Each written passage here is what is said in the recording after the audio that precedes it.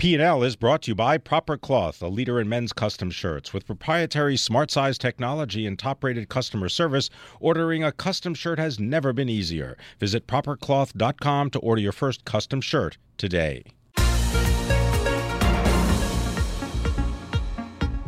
Welcome to the Bloomberg P&L podcast. I'm Pimm Fox, along with my co-host, Lisa Abramowicz. Each day, we bring you the most important, noteworthy, and useful interviews for you and your money, whether you're at the grocery store or the trading floor. Find the Bloomberg P&L podcast on iTunes, SoundCloud, and at Bloomberg.com. Well, you know, one of the big issues that we've been talking about is the F-35 Joint Strike Fighter and the cost that has drawn the attention of President Donald Trump. Yes, and some of President Trump's tweets and comments and negotiations. Yes. Well, to help us understand this all a little bit better is Tony Capaccio. He is our Pentagon and national security reporter for Bloomberg. And Tony, can you just lay out exactly the facts, what happened? With the Trump call, on two occasions, when he was president-elect, he called directly to the program manager of the Pentagon's largest program, the F-35. This is unprecedented because there's a chain of command. Presidents don't call program managers directly. And one of the calls, Boeing CEO Dennis Muilenburg was in the room. There's nothing to suggest something improper happened, but I think the way it was described to me, Muilenburg was bemused and pretty surprised when Trump called the program manager and said, I have Dennis Muilenburg here, and we're on speakerphone. Yeah, well, hold on one second. Just back up a little bit. So the program manager is responsible, correct, for ordering some of the airplanes that the Air Force uses, including the F-35, which is made by the Lockheed Martin Corps, right? The program manager in this case is in charge of the entire F-35 program. He's been in office like 5 years, Lieutenant General Chris Bogdan. So he's in charge of the cradle to grave, buying, making sure they're delivered, making sure they're tested right, and delivered to the warfighter. So he's the main kahuna. Okay, that's his official title. So it's very unusual for a president. In fact, it is unprecedented. Is that correct? For a president to call. Yeah. I've been covering this for like 30 years, defense, and I have no occasion do I remember President Carter, Bush, Clinton calling a program manager. That's done by the Secretary of Defense. This does demonstrate Trump's, some might say, impulsive management style, if you like what he does, hands-on management style, but it doesn't fly in the military because the acquisition system is guarded and surrounded by rules and regulations to prevent undue influence of the award of multi-billion-dollar program. Okay, and just sort of to back up, to sort of re-emphasize the point that that you unearthed in the story that was published today on the Bloomberg, where you have Boeing, which is a direct competitor to Lockheed Martin, Boeing's head sitting in the room with President-elect Trump, I should say, speaking with the program manager for this F-35 program. What did they talk about? Were they talking about the details of the financing, of plans for purchase? What did the Boeing CEO learn? We're talking very general details that Trump asked General Bogdan about the F-18, Boeing's plane versus the F-35. Very rudimentary questions. There was no contractual issue. There is no contract for a competition. That's right now very much in the analysis stage. So basically, Trump, I think, the way it was described to me, was kind of trying to get a sense of the difference between the F-18 and the F-35, kind of a airplane 101, as opposed to trying to get into the nitty-gritty of how do you compete the F-18 against the F-35. Well, Tony, maybe you can do that, because that may also shed a little bit of light on, I don't know, we've got a new defense secretary, a former Marine Corps. I don't know if you can ever really be former Marine Corps. And the kind of aircraft that go off of carriers is not necessarily the same kind of aircraft that the Air Force wants, or our allies have already committed, I would imagine, billions of dollars to producing. Right. The bulk of the 2,443 F-35s is going to the Air Force in the conventional airplane model. The Navy is going to buy something like 300 the C model that goes off carriers, but the C model is a stealthy what they call fifth generation fighter. The F-18 Hornet is what they call a fourth generation fighter. It lacks a lot of the software, sensors, and the fusion capability, the ability to take a lot of data, meld it, put it in a display, and push it out to other planes. It's a good plane for what it's designed to do, but doesn't have the same capabilities as the F-35. Tony, I want to get back to a point that you made earlier when we were talking, when you said that, or you quoted somebody, an analyst, saying, when a president ignores the chain of command by going directly to a program manager, it creates chaos in the system. Can you explain how? Because it sends a signal. If a three-star general gets called by the president, if I'm a major or lieutenant colonel, I might be shaking in my boots. I might be wondering, am I going to get a call from the White House asking, what am I up to with my program? It injects an element of uncertainty into a process that is governed by a number of regulations. Defense contractors say too many, but those are all in place because of past procurement scandals and the need to protect the integrity of the system. Are there any practical implications of this? I mean, you said that there were no kind of details that were talked about. It was much more of a tutorial with the highest level of people. But, is there any other ramification from this? The only ramification I can see immediately is that it plants the seed of doubt in other program offices that, heck, will I get a call from the White House about my program versus getting a call from the Defense Secretary or the Navy Secretary or the Air Force Secretary? I don't see an immediate practical impact. This is more of an illustration, though, of President Trump's management style. Right. No response from Bogdan's spokesman, Joe Della Vedova? I sent them detailed emails. I called them. I explained to them, we're going to run the story. You should give us the memos for the record, because if you don't, we're going to run a story, and then we're going to run a story after we get the memos from the Freedom of Information Act, and then others are going to chase the story, and it's going to string out for a while. But they didn't want to talk. Tony Capaccio, Pentagon and national security reporter for Bloomberg News, with a terrific, important story about just how much Donald Trump is bucking the norm.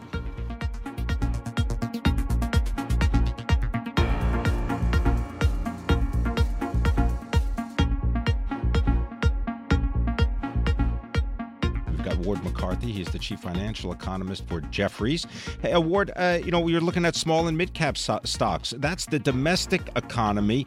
At least that is the way it's traditionally viewed. What can you tell us about the current state of the domestic economy, and does that performance jibe with what you're seeing? Well, the U.S. itself is overwhelmingly a domestic economy. Our export sector is relatively small.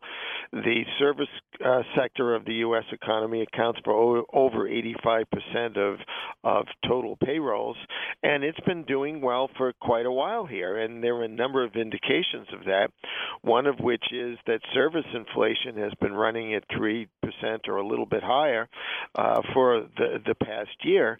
So if you're looking at the domestic component of the U.S. economy, it's really doing quite well. Ward, how likely do you think it is that the Fed will raise rates too quickly and could end up causing some sort of policy error? Well, based on what we've seen so far, and that would include at least some of the comments from Fed officials this week, I think it's highly unlikely that the Fed raises rates too quickly.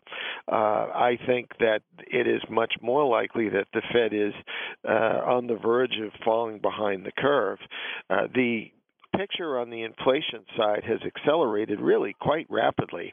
And if we get an increase of 0.5% in the PCE deflator later this month, then the Fed will have hit its 2% target on its primary inflation objective. So. Ward, hold on 1 second. I just have to say, because PIMCO came out and they said that we are on the brink of potential policy mistake for Fed officials to raise rates too quickly and end up cutting off the recovery. Ward, what you're saying is not unpopular. Frankly, it's probably the more popular theory right now, which is that the Fed is falling behind the curve.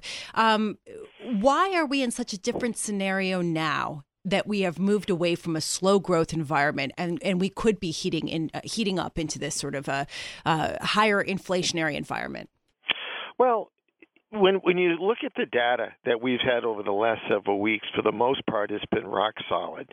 It's not as if the growth trajectory is going to accelerate substantially in the absence of fiscal stimulus. What is different, and I think is quite significant, is that the inflation environment has changed quite a lot over the last year and a half. If you recall, in September of 2015, the year-over-year change in the CPI was 0, and now we're running at 2.5%, and of course the PCE deflator is falling in that direction. And if you recall, earlier this week, Janet Yellen was talking about what the Taylor rules would suggest for the Fed funds rate. And the Taylor rules would suggest that the Fed funds rate should be substantially higher than it is right now. So I think the Fed's objective has been to continue to nurture the economy along with a very accommodative policy. But I think that what's happening on the inflation side has been a surprise to them. And I think that it would behoove them to acknowledge that by making a rate hike in March. Ward, just quickly, are there any specific indicators or tools that you use now that you did not use, let's say, 10 years ago when trying to figure out what is going on? Because things seem to be happening with much greater irregularity, but also speed. Well, I think the primary difference in terms of the way I've come to look at the economy over a period of time is to acknowledge the structural change that we have had in the U.S. economy, and that is become so overwhelmingly dominated by the service side of the economy, and that has made the U.S. not impervious, but very able to withstand some of the shocks that we've seen from overseas in terms of growth, and it also helps to explain why U.S. inflation is really more responsive to overseas economic developments than the growth rate is, because we import so much of what we consume. Ward, thank you so much for being with us. Unfortunately, we have to leave it there. Ward McCarthy, Chief Financial Economist for Jefferies.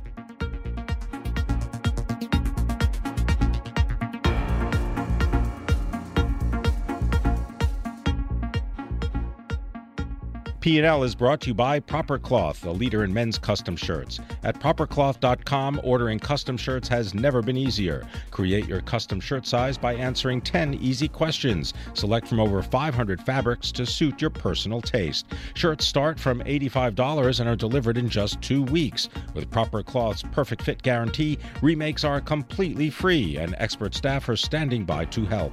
For premium quality, perfect fitting shirts, visit propercloth.com. Custom shirts made smarter.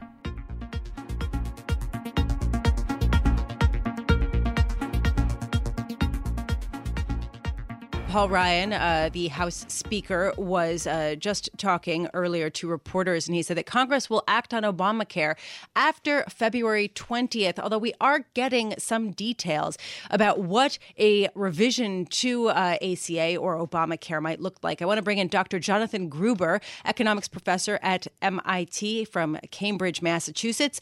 Dr. Gruber was a key architect of Obamacare. And Dr. Gruber, can we just start with a sense of how Republicans are proposing to change Obamacare? Well, I can't give you that sense because we don't know.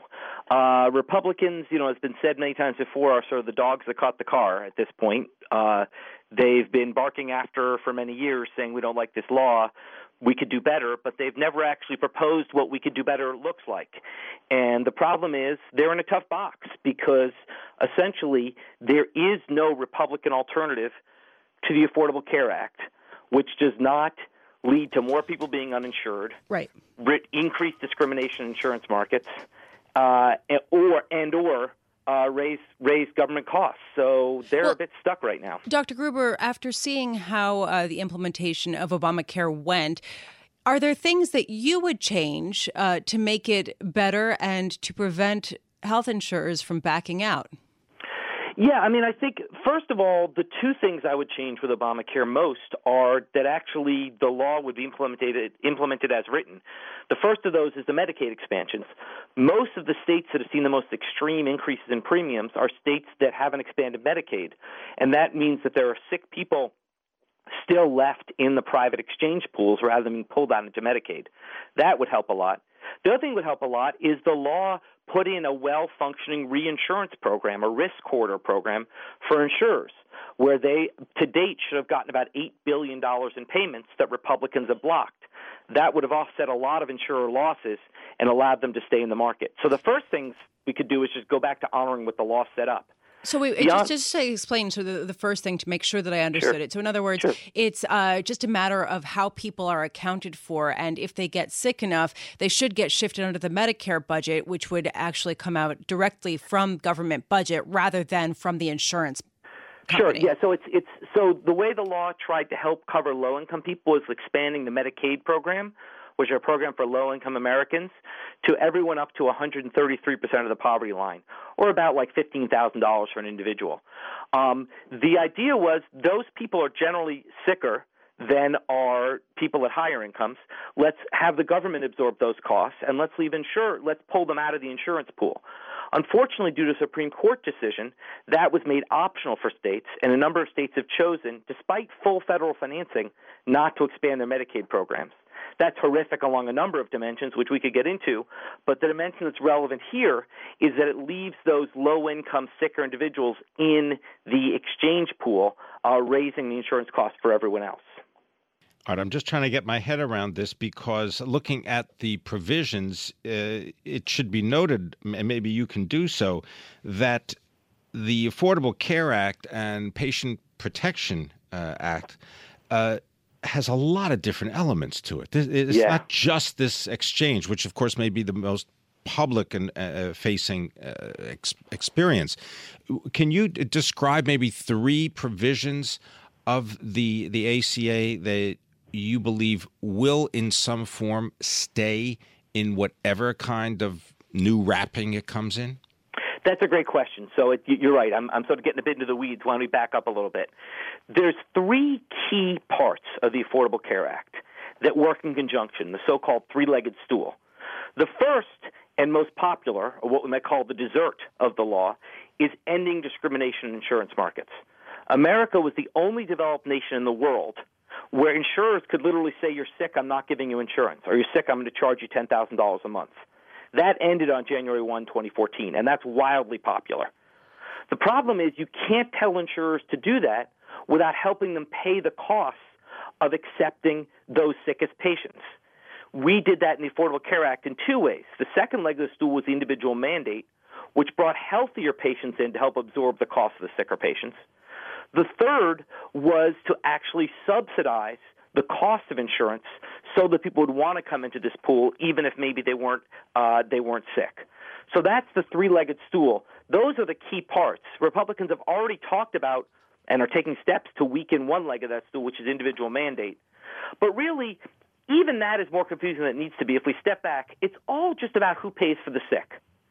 In America, 80% of the spending is done by the 20% sickest people. They can't pay their own bills. They don't have the money. So health insurance is all about redistribution. And the question is, who is going to bear the cost of helping subside? Who is going to help society absorb the cost of paying for those sickest Americans? Well, so just stop right there. So based on your experience, and you can give the unvarnished answer. So what do you think, at least ideologically, the Republicans believe will solve or maybe not even address this problem? I believe the Republicans do not have a solution to this problem because basically, fundamentally, they have to, if you look at what they've discussed and proposed, they have a set of principles they've laid out which, taken together, lead this problem to be unsolvable. So if they're going to solve it, they're going to have to either, for example, let the mandate stay or throw more money at insurers, which they've already rejected as an insurer bailout, or subsidize individuals more to participate, which they've already rejected as fiscally irresponsible. Basically, the Republicans are in a box of their own making that cannot be escaped without breaking one of their existing policy positions. Dr. Gruber, even given the current form of ACA, the cost is set to increase meaningfully in the coming years. Is there any way to provide health care for the sick, to do what you said and redistribute who pays for it, without incurring a very big cost that will inevitably expand our deficit? So, we're now stepping back even further and talking about the overall cost of the healthcare system. You're absolutely right. Recent projections say that healthcare costs over the next 10 years are going to expand to be from 17.5% to 20% of our economy. That is largely not about the ACA. That's about the underlying drivers of healthcare costs, which have risen inexorably since World War II in the U.S. Indeed, the last 7 or 8 years have actually been the slowest period of healthcare cost growth in our nation's history. Many fear that's about to end. That's a much, much bigger and harder discussion. Well, we're going to, and we're going to look forward to having it with you. I beg your pardon. We've got to just move on. But Jonathan Gruber, economics professor at the Massachusetts Institute of Technology. Come back. Talking about the, yes, we're going to have him back, talking about the Affordable Care Act.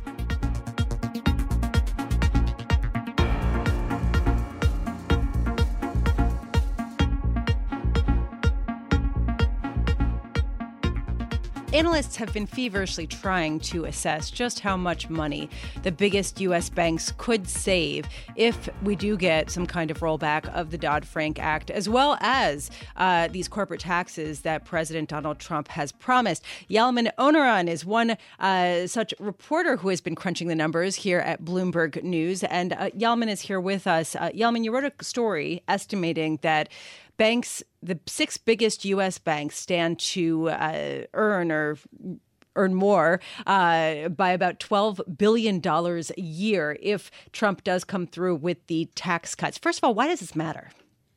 Well, more money for shareholders. Right. I mean, would it all go directly to shareholders? Possibly, of course. Who knows? They could also improve their capital levels as they've done over the years. But capital levels in the banking system are excellent. So actually, any extra money probably will go to shareholders because they've been waiting for that money. Banks have been very stingy on dividends since the crisis, because the regulators have told them to be stingy and hasn't let them really pay back their shareholders because the capital levels have to build up. But they have built up. So any extra money will probably go to shareholders. That's why share investors like it, and that's why the shares are going up. How did you get the actual number, though? Oh my God! It took me a while. It's a lot of number crunching, but I basically. What were the assumptions? I guess is a better way to say it. The gist of it, I tried to look at what they're paying in the U.S. For what they say are their U.S. earnings. Because, so what are we talking about? A 35% tax rate for some of them, or no? I mean, the effective rate in the U.S. for the big banks is about 28%. Okay, which is double the big corporation average that the Government Accountability Office has found. So wait, you got me there because that stings. 28% is the effective tax rate for the banking industry or the big banking industry in the United States, and you're saying that is at 28%. That is double the effective tax rate that corporations in the United States pay. It is because the banks don't get all kinds of deductions that non-financial companies get. Plant, equipment, and so on. For capital expenditures and all kinds of things. So they're much closer to the 35% top rate. And so when the rate goes down and the deductions are eliminated as part of that reform, they'll benefit more. Okay. Yalman, before everybody runs out and waits for money to fall from their bank shares, how likely is it that President Trump will get through the tax proposal that would deliver this $12 billion boon to the 6 biggest U.S. banks? Well, of course, that's hard to know.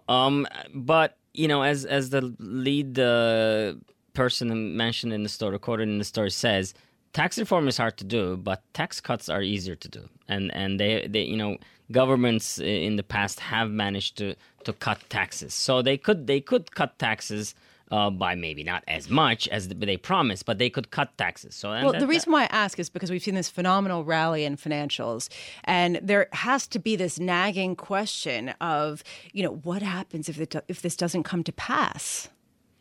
Of course, and it's baked in at this point. And all of these things, and it's not just tax reform, as you said. There are all the things that are being priced into the stock prices of banks and other sectors. Some of these things might not happen.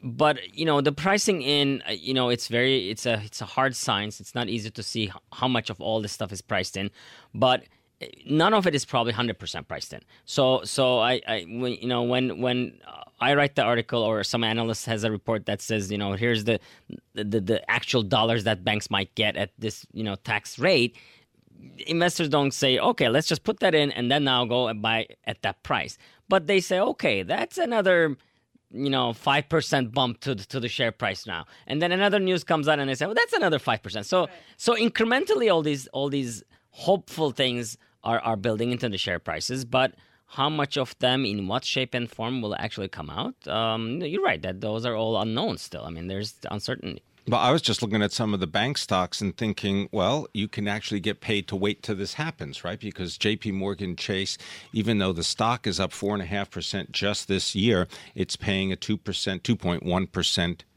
dividend. So you can get paid to wait until, or you hope perhaps as an investor, that these profits will flow back to you either by share repurchases or by increased dividends. I just have to say, Gary Cohn is the one who is helping shape this tax reform for President Trump. He's the head of the Council of Economic Advisors, correct? Right, correct. And he is the former chief operating officer and president of Goldman Sachs. Whose stock has done also very well, along with a lot of other financial firms. Hitting record highs. Yes. You have to wonder how much he's going to weigh in and say, look, these banks need to pay their shareholders a lot more money. I mean, what's the argument? Well, can't they make the level playing field argument and say, look, we've done what you've said you've asked us to do. We've increased those capital ratios. Here's where we can do and work together. And on tax reform, Cohn doesn't need to say we need to do this for banks, because the whole concept of tax reform, it's been debated for years. Everybody wants some tax reform. It's complicated. It's horrible. We have 1 million deductions. Oh, my God, nobody can figure it out. Of course, if you think about it, for corporations, it really doesn't matter because they have the lawyers. They can do the deductions. It's the little guys who need a simpler tax. Well, I'm glad we've got you to help us. Yalman Onaran of Bloomberg News. Check out his story on Bloomberg.com.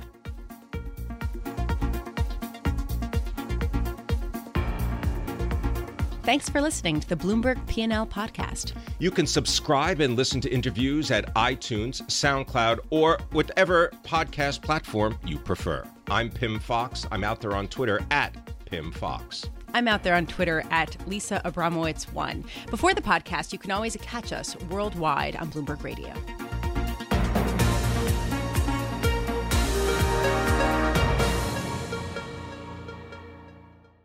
P&L is brought to you by Proper Cloth, a leader in men's custom shirts. With proprietary smart size technology and top-rated customer service, ordering a custom shirt has never been easier. Visit propercloth.com to order your first custom shirt today.